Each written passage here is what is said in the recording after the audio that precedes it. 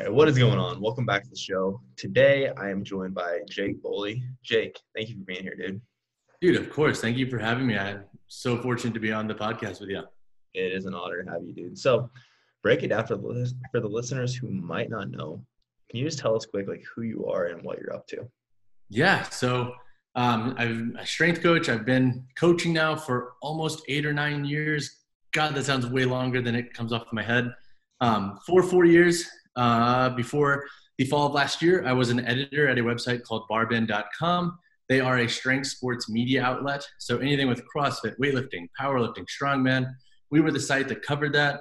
I was one of the first employees, and we built that site from a little traffic to a lot of traffic every month. Recently left out on my own last fall, and now I have a couple different projects in the works. I have a training/educational course business that we have up and live. A lot of what we do is with power building style programs and education. Then on the side of that, I have a training shoe and a men's apparel review site that I'm starting to build. And on the side of that, I do personal training with a few clients remotely right now. And I run an SEO course, which is how you and I interact on a weekly basis for the most part. You have a lot going on, dude. Too much. Like literally I burn out every 4 or 5 days. Like last night I was in bed at like 7 or 8 p.m. and I was like not a happy camper. That is impressive. How old are you, man? I am 28. Not just turned. Geez, I turned 28 in July. I'm turning 29 real soon. Jesus. Okay. We're the same age, and I've been trying to get a feeling for that also. Cool. Yeah. So how I knew of you, I should say, is because like you mentioned, we're associated via your SEO course, and like researching like what is my title going to be for this blog. Yeah. Every title I searched, it was always Barbend. Like, how are these motherfuckers always in the first three? Like, no matter where I'm at. And then I remember you followed me on Instagram, and sometimes like someone follows you, go check out their profile. It's like, oh shit, this is the dude from one of the dudes from Barbend. That's crazy. So kind of cool how that came about. But regardless, what I wanted to have you on the show to talk about today is power building, because again, I know it's something that you seem like you are very knowledgeable about. I know you mentioned you have a program that's kind of built around that. First and foremost, can you explain to us what power building is? Yeah. So the way I like to describe it is like, it's kind of like a markety term, to be honest. Like there's really like no set like origin of power building. It just, I think with the growth of strength sports, especially in the last 5 to 10 years, a lot of people like training with some powerlifting elements. So like a lot of people love to squat, bench, and deadlift, but a lot of people also love to focus on the aesthetic side of training. So focusing on some of the like hypertrophy bodybuilding-esque training styles that more of like recreational pop tend to go for. So power building in essence is a programming style that considers both of these elements. So powerlifting style, formatting of programming, and bodybuilding. Now, yes, there's always overlap there, but there are some components that are pretty split when it comes to how you're going to work towards those specific goals. So power building essentially is, once again, like the blending of these two. And it's nice because power building in a like a very real sense is like up for interpretation as a coach. So it's like how you blend these two elements is based off of how you've experienced them, what you see working. So like, for example, like we have training blocks where we have like heavier squats, heavier benches, heavier deads. And then later on in the day, we have like myo rep sets, which is a very bodybuilding focused style of movement or training pattern for different reps and set schemes. So it's really cool because, again, it's like, there's really like no perfect one size fits all way of defining it. It's a very markety term. Like there's nothing special about it. The style of power building has been around forever. People have always done compound movements followed by accessories. But when you state power building, like good coaches, I think, should take some of those like more pure specific elements from each of those demographics or niches for that matter and blend those together in a harmonious way that isn't going to lead you to fatigue. Because a lot of times we'll see power building programs, quote unquote, online with it's just like, here's a heavy compound and here we're going to drown you with a ton of volume. That's your hypertrophy work. And it's like, are you really actually accounting for like the fatigue accumulation of all that volume on top of the intense compound movements? Like really? So to keep a long answer short, power building is the blending of bodybuilding / powerlifting elements into one program.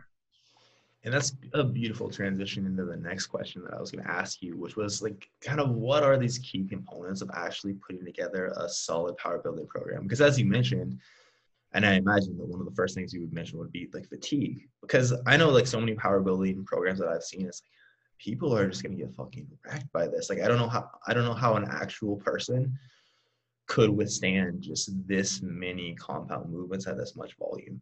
So like in your eyes, is there a couple key components that we need to have to make sure that we're putting together a power building program that's truly effective?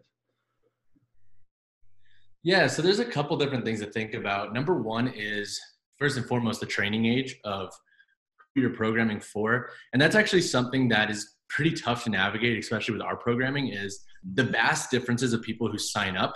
It's not always the easiest to like create a more templated-ish program that's going to translate really well for everybody. Because like, for example, you and I could probably handle a little bit more volume. We understand what it's like to maintain higher levels of effort for longer periods. But like a beginner, they can get smacked in the face by all of this volume, especially if they're not used to having a ton of volume when it comes to their compounds and then following it up with hypertrophy movements. So training age is the first thing to consider because that will play into how frequent you're training, how much volume you're giving somebody, how heavy you're loading different movements, how close you're working to failure for some of the exercises, depending on the goals of the client. The second thing to consider is the inverse relationship that we typically see with intensity and volume. So for example, if we're having a block where we're focusing more on compound movements, we need to make sure that volume is in check to a point to where that fatigue accumulation, like you said, isn't going to just completely flat back a lifter, especially natural lifters who might not have that extra stuff to help get them through. Right. So we need to consider like the inverse relationship that is often seen between intensity and volume. Now there are times to steer into both of those and really make a push, but on a general basis for like the recreational lifter, we need to keep in mind how heavy we're loading and how close we're going to failure, and then how much overall volume we are giving somebody. And then the third element to consider that I like to think about is just the overall frequency of programming. So a lot of lifters, especially in like the recreational world, need so much less than they think they do. And that's something that I'm trying to improve on myself as well, is I would rather have you do like 4 or 5 really well executed high effort movements versus a compound followed by like 8 or 9 accessories. Right. So that's actually something we're trying to work on Physique Lab right now, is making a program that has, or at least an option with our power building program that has less variability when it comes to like just the overall volume of each day, and kind of decreasing the frequency a little bit too, to help lifters really understand what it's like to keep their effort high and get really quality work in for the few movements they're doing, and not necessarily thinking that more is more, because we know that in a lot of cases, more is not more. If you're truly pushing, especially with good effort for 3, 4, 5 exercises, a lot of times that's going to be enough in a lot of cases. Now, right, we could add in additional movements like core exercises where we're not going to have so much of a fatigue accumulation. But when we're talking about, like, let's say we do a deadlift and then some form of Romanian deadlift, some form of dumbbell row, if we're pushing effort high in all of those, like, we're going to be getting a crap ton of work for that day. And we don't need to necessarily add like 4 extra freaking exercises just to add them. Right. So those are three tenets that I would say to keep in mind. Now, obviously, there's definitely more out there, and it's going to be very contextual and individual. But from like a very like macro scale, those are the 3 that I like to keep in mind, and like just kind of convey to anybody who asks for like a more topical answer of like, what should we consider when it's like building a program like this? Or, hey, I want to build my own program. What should I do? Right.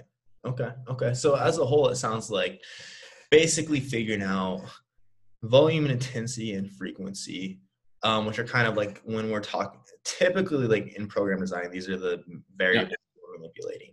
From there, then, okay, how can we make this like fatigue management? How do we ensure that you're not overreaching your ability to actually like recover from all this, is basically what you're saying. Exactly. And that's where it's important then to like factor in like someone's goals and also the auto-regulatory methods you're using. So how are you actually scaling and tracking your effort over durations of training blocks? For example, like at Physique Lab, we use myo-rep sets to dictate overall intensity, and we use reps in reserve a lot of the times because we think that that's like one of the easier ways for people to gauge. Like, we don't necessarily like using RPE for folks who aren't really that gung-ho into like the powerlifting kind of style of training. Right. I think it'd be tough, especially for a lot of beginners, to really wrap their minds around. reps in reserve are a little bit easier. Still a very intense skill that you need to, well, not intense, but still a skill that you need to develop. But the autoregulatory methods, to your point, are something that also need to be fleshed out on top of the goals that you're creating, because that's going to help dictate when you're scaling your frequency, volume, and intensity, how you are creating and driving effort in all of these. And how does that align with your micro, meso, macro goals? It's like a lot of the similar principles that we're going to see with other training programs. It's just more so being a bit more strategic with your exercise selection in a lot of ways. Okay. So let's dig into this a little bit more, volume and intensity. Because basically when we have, and this is probably going to be very much, and it depends depending on the mesocycle and the individual, but when we have, we have like this main, let's say, power lift for the day, and then we have our bodybuilding-esque accessory work. How are you dividing, or is it necessarily like, okay, we're going higher intensity with our like powerlifting work for the day, then we're going to drop the intensity with our bodybuilding work and do more volume, or vice versa? Or can you dig into that a little bit more? Does that question make sense? Yeah, totally. So it really depends. Fuck, I hate that. It does depend, but I'm going to get a little bit more specific so we can actually like flesh out some real details here.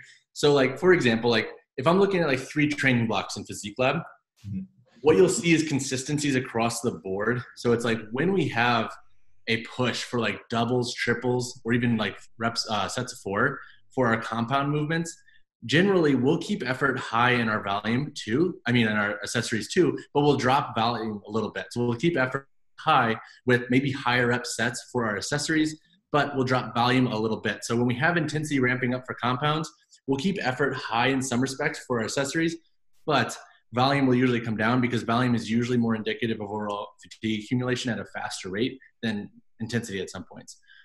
When we're looking at something like where it's like, okay, we're trying to focus on like the bodybuilding or hypertrophy, or just accruing more time under tension, what we'll do is we'll use like more of like a mid-rep range intensity for our compounds. We'll utilize some tempo. So it's like another nice way to auto-regulate how heavy we're loading those. So it keeps a lot of lifters in check, because we're not going to be able to squat like a set of 6 for the same weight if we're doing like an intense focused 4-second eccentric, 1-second pause at the bottom and coming up. So it's a nice way to, 1, accrue more time under tension, 2, practice a bunch of the skill components of the movement for the barbell, because again, every barbell movement is a skill. And then number 3, it allows us to kind of automatically auto-regulate. So if we give somebody reps in reserve and tempo, it's 2 different parameters to make sure our intensity is in check. So then that way we can really focus on driving our effort high in our accessories. So if we're focusing on hypertrophy and accruing more mechanical tension, then we can still work on the skill component of our compound, but allow ourselves a bit more energy to focus on our accessories, because we are auto-regulating that top lift a bit more. Another way to focus and look at it is if we are just making a full-on push for the compounds alone, what we'll end up doing is create a high intensity, slightly higher volume for those compounds. And then for our accessory movements, we'll generally decrease them, turn like down the overall volume, but choose exercises too that feed into those compounds. So it's like if we are focusing on a deadlift, let's focus on some of the hinge patterning mechanics for that movement, and also what the quads are doing to concentrically create power off the ground. So it's like more so about exercise selection in that respect, when we have like high intent focus with intensity and volume for our compound, and we still want to have like a moderate intensity for accessories. It'll be more so focused on exercise selection versus like just overall volume and intensity to dictate the flow of the accessories for that day. Does that make sense? Absolutely. No, I love it. I love nerding out over shit like this. So then my next question for you would be, again, this is going to be, and for the listener to understand, I've probably said this enough times on the podcast by now, but all this is very much context dependent. It depends. And again, these are very much like general questions that I'm asking you to answer in a specific way. So that's always something I like to kind of make clear to the listener as well. But let's say hypothetically, someone that has been training for a couple of years, they have a good foundation of execution, a good foundation of strength and hypertrophy, decides, hey, I want to follow a power building style of training. For their first, again, this is probably, it depends, but for their first 3 mesocycles, let's say, of power building, is there like a, hey, it'd probably be smart to start like block 1's hypertrophy, block 2 is more power building specific, or is there a certain way you would go about that or recommend going about that? Yeah, so I always like taking the first block to kind of ease into everything. So keeping like a moderate intensity across the board for compounds and accessories, or even dropping the intensity a little bit in the first compounds if somebody's a bit newer to training.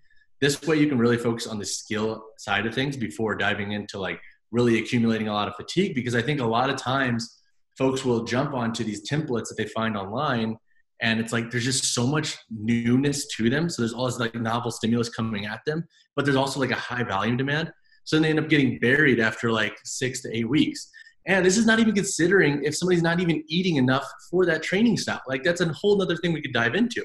It's like if we're going to start a brand new program with a bunch of volume and a bunch of novel stimulus, and we're going to put ourselves into a recovery hole, and we're dieting, for example, like that's something that we always have to worry about at Physique Lab too, where it's like we do have to kind of stress at times like, hey, if you are dieting, like you need to pull back the intensity here. So for that first mesocycle, I usually make it more skill focused. So adding tempo work, adding on overall quality of reps versus necessarily focusing on like getting so gung-ho into one specific adaptation, because we're not even going to be able to scratch the surface with like actual strength or hypertrophy gains if we can't execute movements correctly. And if we can't even focus on driving effort high because we're having discrepancy in our form. So first block is often like moderate intensity volume and more skill based. And then as we get into the second block, oftentimes we will either, depending on which road we want to take, make a specific drive towards strength or hypertrophy. And that will shift volume and intensity accordingly for our exercises of choice. And then in the third block, we usually rotate it like every like hypertrophy, strength, once somebody has the skill component mastered, because within those, we can get a bit more granular in nature too. So like we can do a bit more of like a intensity drive for a block where we are pushing heavier doubles, heavier triples, and really dropping down the overall exercise selection and the accessories and keeping the volume intensity a little bit lower depending on what we want to do. But to answer your question, it'll be like normally the first mesocycle, a bit more skill focused and starting to accrue some volume. And then depending on just the overall state of the lifter, selecting between strength or hypertrophy. If the lifter is, for example, already feeling a bit worn down from that first block, they may want to dive slightly more into hypertrophy where they're keeping their volume in check and their intensity a bit lower, and then getting into strength just because you don't want to hit a wall and burn the hell out. But it's tough because there's so many variables that have to be considered. Like there's no like perfect one size fits all. But I do think that if we are going to like consider like a grander look at this, I think focusing on just the skill in the first block of the movements you're planning to tackle and the ability to accrue some good volume is probably the best road. And then deciding from there how you want to scale your next 2 mesocycles. Okay. And go ahead.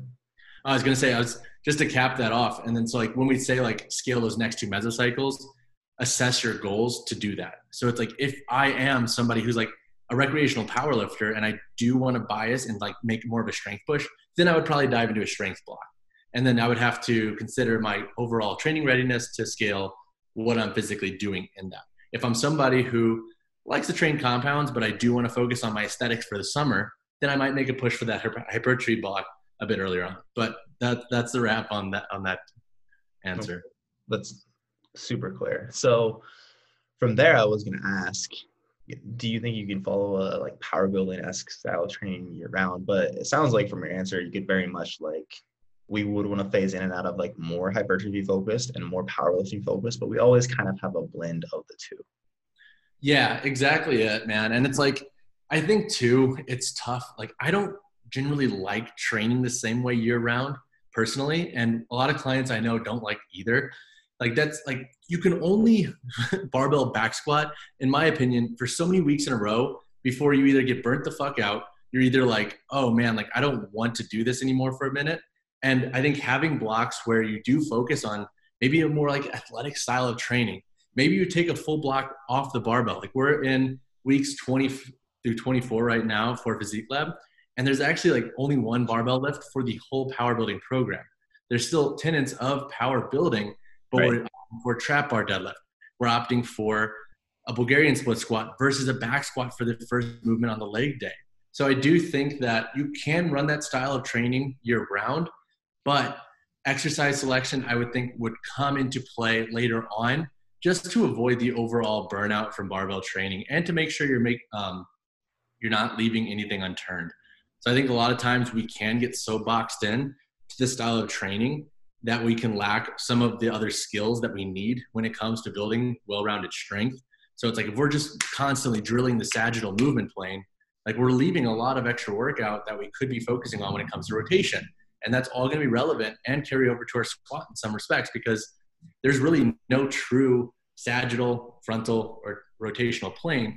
And if we continue just drilling these movement patterns, then we're lacking some of the tenets to make sure we're building like a well-rounded body, well-rounded strength, and well-rounded ability to display strength when called upon.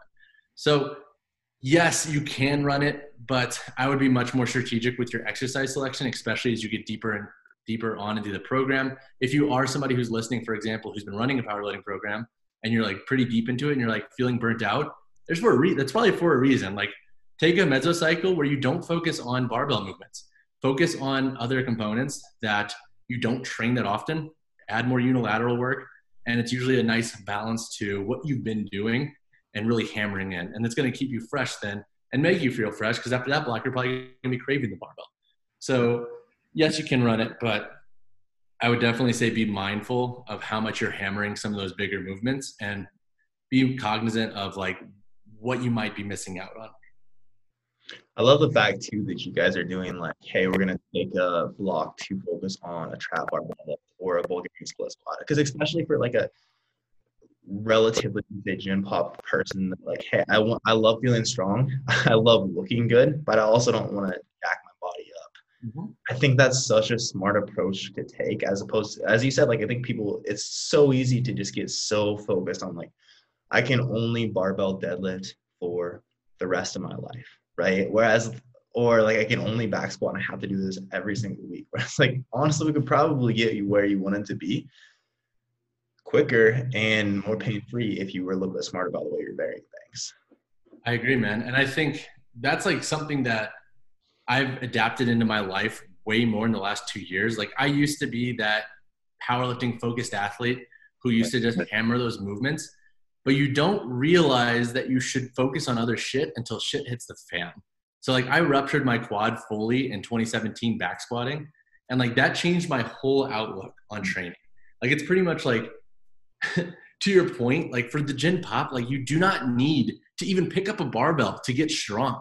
You don't even need to like hammer down the power lifts to create a really well-rounded, strong body.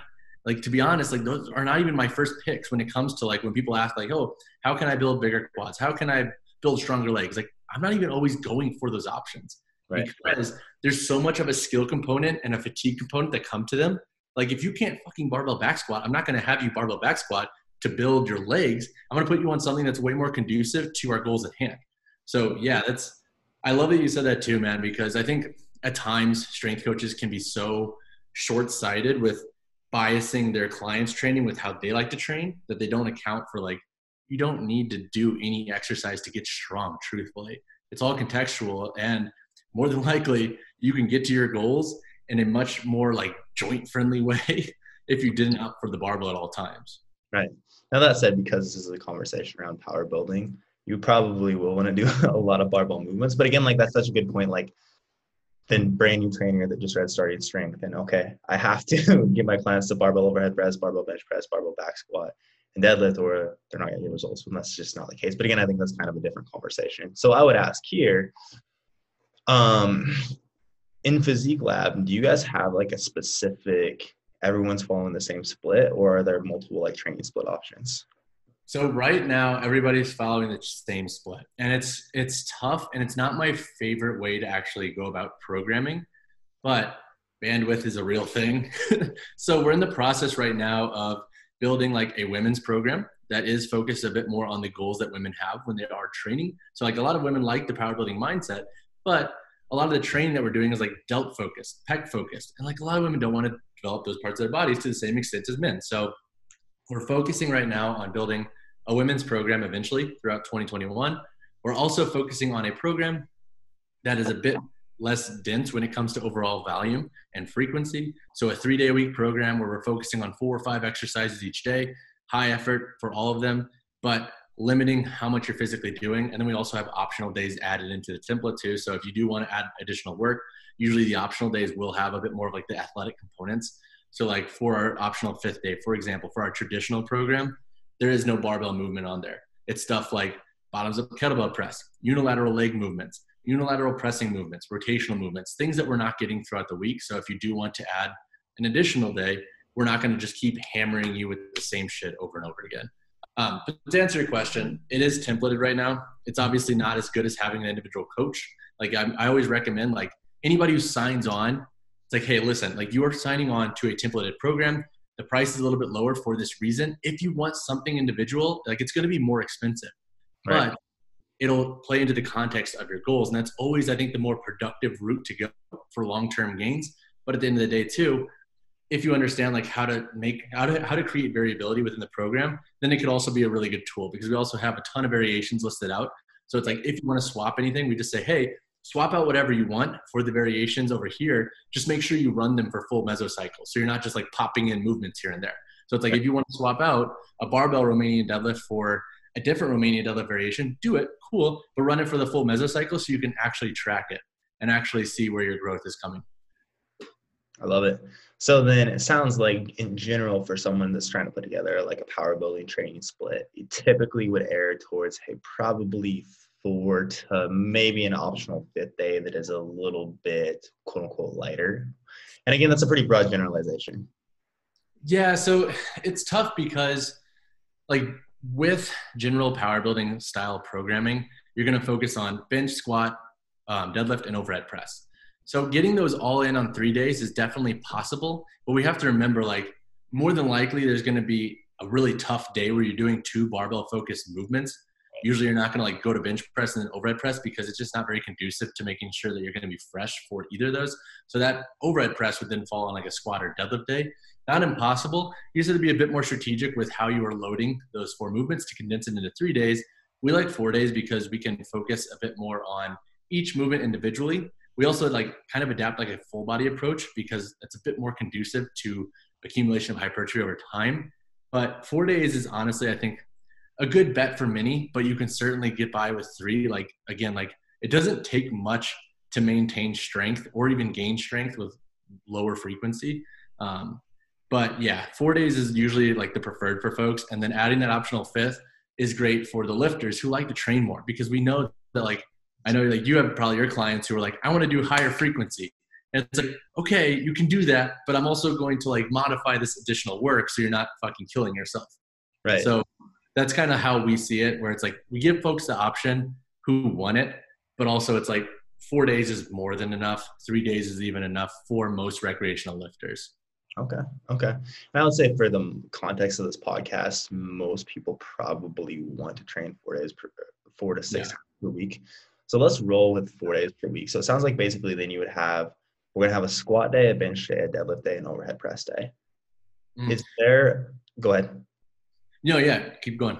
Is there a specific order that you like to like program those in across the week? Not really. Like, truth be told, like the only time that I'll consider how to scale those is like if I'm working with personal clients, and like I have a lot of weekend warriors, so guys that love to go out on the weekends. So what I'll do is I'll put like the heavier, like more taxing stuff earlier on.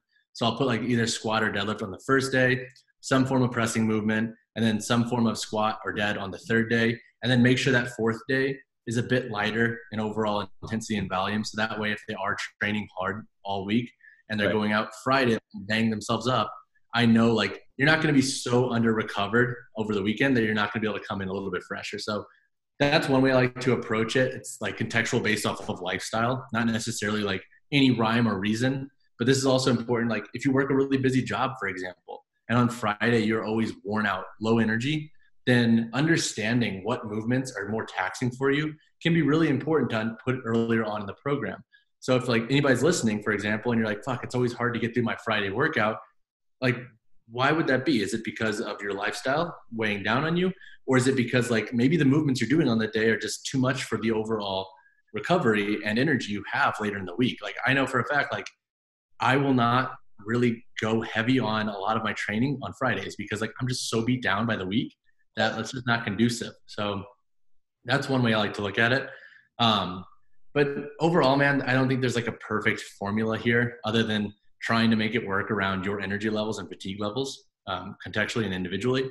But usually like you want to break up lower upper, but everybody tends to do that naturally anyways, just because it makes sense from an overall fatigue and performance aspect. No, absolutely. Cool. So then would you mind talking us through, again, this is it depends, but like a typical, okay, we're going to program out a deadlift day, for example, movement by movement, like a smart power building deadlift day. Can you kind of talk us through a general example of what that might look like? Yeah. So like, just, I'll give you two different examples. So like for Physique Lab, where we use like full body days, we'll have like somebody do a barbell deadlift, then transition to a Romanian deadlift because they already have been practicing the hinge for that day in some respects. And you probably didn't get that much hinge work in the deadlift because it's not that eccentrically focused. So to create harmony there when it comes to your concentric and eccentric loading mechanics from hinge patterning, we will do that. And then we'll transition, if we're doing a full body day, into some vertical pressing. So generally, you're not going to be that taxed from a vertical pressing standpoint. Like you might be overall fatigued, but when it comes to physical muscle recruitment for the vertical pressing muscles, you can usually get by putting like an overhead press or a dumbbell shoulder press after the deadlift, or we're trying to do like a full body day. Then from there, we'll focus on either an accessory for the press or an accessory for the pull. Those can rotate. So maybe like something like a dumbbell row, some form of unilateral pulling movement, or even like a chest supported row where we're trying to focus on lat hypertrophy and limit just some of that overall loading on the spine. If we're doing like a pressing accessory, we'll either focus on some form of like unilateral dumbbell shoulder press. We're seated and we have like a nice level of stable support. We might be limiting the overall intensity of that by modifying and keeping like a soft lockout. So we keep more tension on the muscle. So we're not like fully jamming into the lockout and focusing fully on how much we're moving, because when it comes to what we're doing, I think it's important to bucket strength into two different components, development and displays of strength.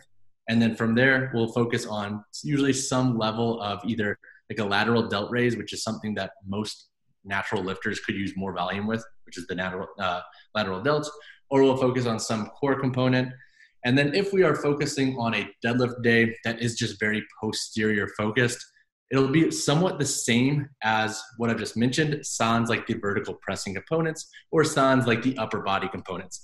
It'll be a bit more rotational in nature. It'll have a bit more unilateral focus with pulling movements. And we might add variations of like a single arm cable row, chest supported row, anything where we can limit some of that spinal loading, but also accrue some nice volume on the lats and focus on in-range strength and fully contracted strength. So that's kind of like how we would take the deadlift day from two different approaches. If we're going more full body or if we're going more like double down, full posterior day, let's go. Okay. I like it. And I like what you touched on there as well. And is like reducing some load on the spine. And that's one of the biggest things to understand too. Like so much of this conversation has basically been, how do we manage fatigue, right? And the more movements that we put into a program that do significantly stress the spine, or like if we have a lot of axial loading, typically the more fatiguing they're going to be. So like what I found is a lot of times when I'm trying to program for like power building client, which isn't like something that I've worked with near as much as you, but a couple clients in that regard, it is like you said, like, hey, can we put in maybe a chest supported row here instead of like, you did a deadlift, you did a Romanian deadlift, now we're going to have you do like a barbell bent row or something of that nature. Yeah. And that's like, it's funny because I honestly think for most lifters, doing like more chest supported variations for back growth are probably better than a lot of the rows you're doing when it comes like barbell rows, when it comes like a pure, like, let's actually focus on the lat here. Because like so many times when we put like a deadlift, Romanian deadlift, and then a row, like a barbell row back to back to back, like there's just so much accumulation over time that we're not probably getting as much work out of that barbell row as we want. So It's like learning where to shift and like kind of choose your battles with exercise selection is huge here. So yeah, I love that point. And also like with chest supported variations or with variations that are not as taxing on the spine itself, it's easier to practice the skills of how you're physically creating that in-range strength. So when you're managing load in like a fully eccentric position with maybe even some rotation, and how you're creating full contraction strength.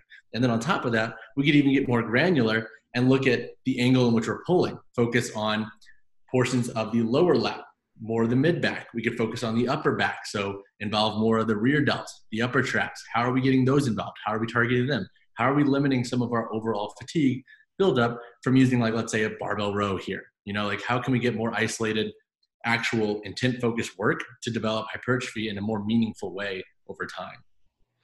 I'm realizing I need to have you on again, man, to just have a conversation as a whole around training, because I think we could probably talk about this for like another hour and a half, because I know we're both getting pretty short on time here. Would you mind as well, just to kind of follow up that example you gave us as far as a lower body, like deadlift focus day, and then a posterior as a whole focus day? Would you mind talking us through then just a quick like layout of what maybe a bench day would look like or a push day? Yeah, so it's going to vary again. But let's go ahead and look at like a barbell bench day. So for that day, and remember, like when we talked earlier on this podcast about different strength-focused mesocycles, like reps, sets, intensity, all that would be factored in here. We're just talking about exercise selection right now. So if we're talking like a press day, some barbell bench variation, depending on the mesocycle we're in, we could add tempos, pauses if we're trying to focus on the skill of it. We could be focusing on more maximal strength if we're going for like doubles, triples, keeping intensity high, reps in reserve a bit lower. But we'll start with like a bench day, a bench press. And then from there, I usually like to work with some pressing variation, but with an added level of auto-regulation, because more than likely we might already have some horizontal pressing fatigue. So doing some like low incline dumbbell bench press is usually one of my favorites, but adding like 1.5 reps or adding intent focused tempo where we are focusing on maybe like the full in range where we're actually keeping a full contracted position for a second and then focusing on what the pecs are doing when pressing. That's usually one of my go-tos. And then from there, depending on the overall scope of the program, we'll add some level of like some lighter pulling just to give some break to the pressing muscles, because I don't think it's always the most productive to just hammer the fucking pressing muscles for 6 exercises in a row, because by the third or fourth thing, it's like, cool, I'm so fatigued, I'm not even able to actually produce adequate strength for this movement. Like, yes, mechanical tension may be high, but it's like if we're having to be so fatigued to where we're like struggling with a weight that we know we can easily hit, then I don't think it's always the most productive. So we'll add in some level of lighter pull, usually one of the chest supported variations, maybe like a cable variation. And then we'll focus on, depending on what the overall scope of the program looks like, another pressing variation. But when I say pressing, it could be like something like a fly, where we're focusing on the muscles that are going to be assisting in the press. So focusing on the more like sternal pec fibers, or we could be focusing on more of like our vertical pushing muscles. So focusing on what the delts are doing, because they are going to be relevant to some degree in bench pressing. Then from there, focusing on triceps, maybe adding in some bicep work if somebody wants to build up both sides, but usually we'll opt for triceps. That could be like an incline skull crusher. It could be any form of tricep push down with like a full like pull down at the bottom to focus on the long head. And then from there, generally some core work, depending on how much volume they already had. That's not always in there, but most lifters enjoy having some level of core work each day. It makes them feel productive, and it helps them like kind of accrue some good, meaningful direct core training volume. So if that is something that they're interested in, then we might add that last. But usually it'll go push, some level of more hypertrophy focus or skill pull, and then more of like our skill or like vertical press when it comes to our next pushing movement, and then tricep work and potentially core at the end. I love it, man. So, it's hard to off the top of my head with these, man. I'm not going to lie. It's like very tough. I feel like that's so crazy helpful for all the listeners. I know I just learned so much about putting together a power building program myself. So let's talk shoes quick, dude. You have your side project, one of many side projects, or I think they're all kind of your main project, that Fit Friend. Yes. Talk us through then, like, one, where did this come from? What made you start this? Yeah, so sharp transition from power building to shoes. So yeah, the other project that I do besides Physique Lab is that Fit Friend. Basically, it's a site where I review and talk about different training shoes, weightlifting shoes, and then I also do men's apparel. Where it started from was like when I was at Barbend, I built up that whole vertical of reviewing training shoes. I loved it, man. Like when I was growing up, it's funny, like this is a whole other story we could totally unpack and dive into. But like I wanted to like get into some level of like designing products, like when it comes to apparel, shoes when I was younger. But long story short, I had one of my uncles say something dickish to me when I was really young. And it kind of like deterred me from that like forever subconsciously. So now that I'm finally on my own, I'm like, holy shit, like I really enjoy this stuff. Right. And it's a vertical that I spent 4 years helping to develop. And like, since I left, like they kind of stopped. So I'm like, okay, I'm going to keep doing this on my own. And I have been. And it's been really great because a lot of the people who know me for those things have been like, they found me again organically. And they're like, holy shit, like we're so happy we found you again. Because when we get more intense and more intent focused with our training, footwear will come into play more and more. Now, I am not the person who's like, you need the latest and greatest to perform well, because at the end of the day, like shoes are not a make or break for performance. However, if you are somebody, for example, who is learning how to back squat or learning how to deadlift, like doing that in something like a running shoe or maybe like a bigger mid-soled shoe that you're used to wearing is not always conducive. Like, especially when it comes to learning how to create stability at the ankle joint through the movement and creating more stability up the kinetic chain. So it's a vertical that I've been really enjoying building out. And there are so many like subtle construction details between training shoes and different weightlifting shoes and so forth that I honestly really enjoy like educating people on some of the intricacies there. Plus, training shoes are getting expensive as fuck.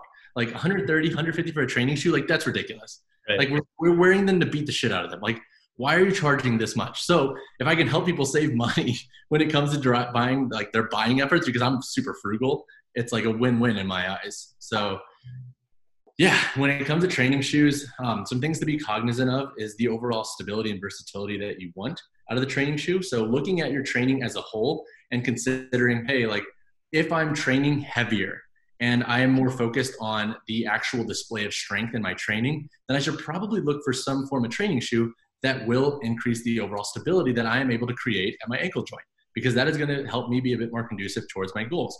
Now, let's say I am somebody who is just a rec pop lifter. They train kind of heavy, but they also like doing HIIT. They also like going for shorter runs, especially after their workout, or they warm up with shorter runs. Then looking for a shoe that kind of walks that line between stability and versatility. So looking for midsoles and outsoles that promote full ground contact, but also have a little bit of responsiveness, whether it be in the insole or midsole itself, is something else to consider. So all these little details are important, especially when it comes to this, like our overall effectiveness with the gear we're wearing towards our training. And with training shoes being a bit more pricey, if I can help people make more educated choices when buying and not wasting money, then that's a win-win in my eyes. Okay. So like for that strength athlete then, what I was going to ask, like, what's your favorite shoe? But I think, again, that would probably be it depends. If you have a favorite shoe, please throw it out there. Then, like, more specifically, like, is it like, hey, I'm guessing then they would probably be looking for Olympic lifters, correct?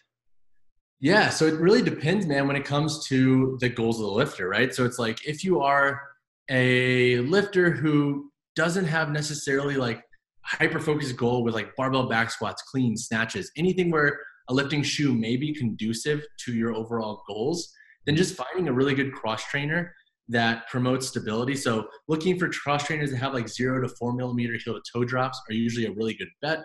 Looking for cross trainers that are designed to promote like full on stability with the outsole on the ground is usually a really good bet.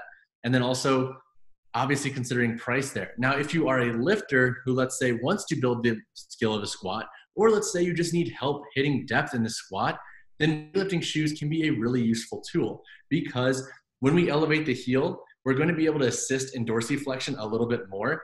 People think that when we elevate the heel with a weightlifting shoe, we're increasing dorsiflexion. Like, that's actually not true. We're simply just elevating the heel and feeding into that movement pattern a little bit more. What happens then is what generally happens when you put on a weightlifting shoe is you'll usually lose a little bit of ankle range of motion when it comes to your squat patterning. You'll have more forward knee translation, so you'll have a bit more of a higher knee moment, so a bit more torque on the knee, so you'll get a bit more quad involved, and you'll be able to actually sit back into the heel a little bit more and maintain a more upright torso. So we know when we're squatting, we want to avoid as much discrepancy as we can with the torso. Now, obviously, we're not talking low bar in this context. We're talking about, like, let's talk about our traditional, like, front squat or high bar squat. We don't want to have a torso that looks like a good morning. So Right. the ability to hit depth and maintain the mechanics that is conducive towards the goal at hand, weightlifting shoe can be an awesome tool for doing that. A lot of people see weightlifting shoes and they're like, oh, they're only for like serious lifters. But in reality, it's goals focused. And truthfully, like a pair of weightlifting shoes, especially older models, are like 60, $50 on Amazon. It's like, just invest in a pair and then you can wear them like for like years and they're not going to necessarily break down. They're not like training shoes where they're going to break down quicker. Right. So I always recommend, like, if you are a lifter who wants to get into cleaning, snatching, back squatting a bit more with a bit more intent on how you're maintaining positions, especially in full in range motion, weightlifting shoes can be an awesome tool for feeding into that. Plus, a lot of people have been cued and told to like sit back with the hips when they squat, watch that forward knee translation. And it's just like, what ends up happening in a lot of people is they end up building compensatory movement patterns and they're not even really engaging the quads in some respects. Like, how many squats do we see where it looks like somebody's sitting the fuck back, like, no shade to starting strength, like that whole doing, it's very contextual based off of the style of squat that they like to promote. That's not necessarily the best way to attack squats, because if we're limiting how much the quads are able to engage due to lacking forward knee translation, then we're not even going to get a lot of the knee extensor muscles involved, which are going to be prime movers in the squat, especially when coming out of the hole, creating that concentric movement pattern. Right.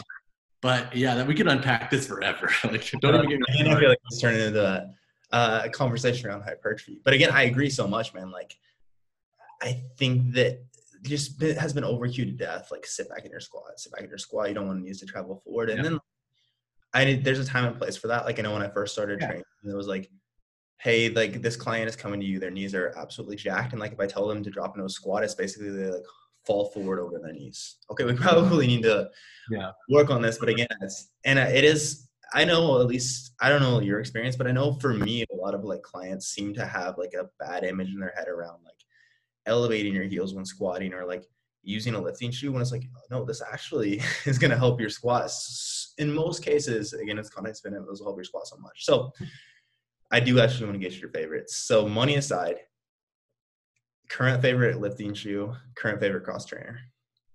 Man, cross trainer, my all-time favorite, Nike Metcon 4. But like, if you're listening and you wear cross training shoes, like, I love when my shoes feel very athletic, very narrow, and almost like a track shoe or like a sock. And that's kind of how the Metcon 4 fit. My latest favorite is probably the Nike React Metcon Turbo. It feels similar to the 4, but it has like a heel and forefoot that disassociates. So the midfoot is like a different texture. So it's like crazy maneuverable. Like, it's one of my favorite shoes for any form of plyo.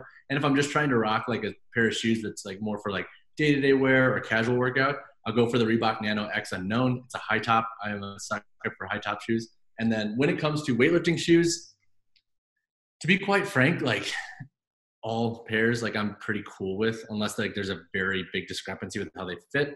My favorite probably to date, and this is like such an unpopular opinion, is the Nike ROM 3. Like, a lot of people hated that one because the 2s are so good, but I really love how they fit more narrow. They're very lightweight and they kind of feed into like that cross trainer vibe. So that's why I like them. Like, it's not because like they're superior by any means or like they're better than any other lifting shoe on the market. I just really enjoy how they fit. They fit my foot really well. So I have a bias towards the shoe that everybody tends to hate. What is that, the most recent variation, or is there a 4? No, there's a 4 out, and then I believe there's a 4XD out too, which is like the beefed up, like more durable model. We're gonna charge you more for this, so come pay us more. Okay, I think I have the 4s. I think it's. Dude, the 4s are good. The 4s have like elements of the 2s, and like a lot of people like the 4s. I'm really curious to see what they do with the 5s when those drop. Cool. All right, dude. This has been super insightful. We covered so many topics. Before I let you go, again, thank you for coming on, man. I put you on here again. We let everyone know where they can find you and anything at all you'd like to plug. Yeah. So if you want to reach out to me on Instagram, it's Jake_Boly, BOLY. If you ever have any questions on power building or training shoes specifically, or even just like apparel for dudes. I don't know anything about women's apparel, but for dudes, I got you. So hit me up there. Always pretty responsive on that front. I have a YouTube channel that I'm building and growing. That is Jake Boley Training. That's all condensed. If you just type in my name on YouTube, you should be able to find it, which is Jake Boley once again. And then if you are interested in cross-training shoe reviews, lifting shoe reviews, or if you're on the market and you want to make more strategic investments, let's call it, That Fit Friend is my site that I'm building. It's a baby site. It's been up for about 2 to 3 weeks now, but plan on scaling that out. Plan on doing a lot more reviews for guys, men's focused workout apparel. So yeah, that's pretty much it. I mean, I'm other places too, but those are like the big 3 that I want to focus on. Dope. I will link all that up in the show notes. And again, thank you for being here, man. Dude, appreciate you having me, man. It's been a blast. I am extremely grateful to have to actually have that Instagram connection. Every once in a while you find some like needles in the haystack where it's like, fuck yeah, this person I align with, like, let's go. I love it, dude. All right, man. Thank you for being here. No worries, man. See ya.